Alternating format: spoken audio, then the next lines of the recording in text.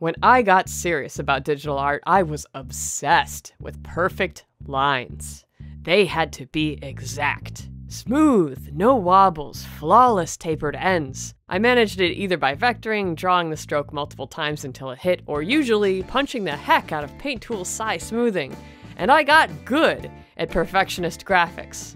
And then one day, I was commissioned by someone who sent this wonderful character art as a reference for how their character looked.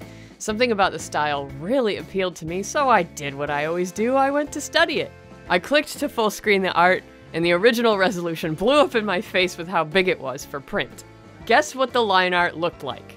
It was a mess. On the colored lines, definitions between one color and the next were sloppy. There were sections that had semi-transparent chunks taken out of them from erasing. It wasn't perfectly smooth. Remainder markings were everywhere. In some places, the fill color didn't even meet the line, or it overshot.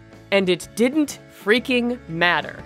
You couldn't see any of it at a normal size. The art was fabulous, full stop. In fact, up close, the rougher state of the line art actually made it better.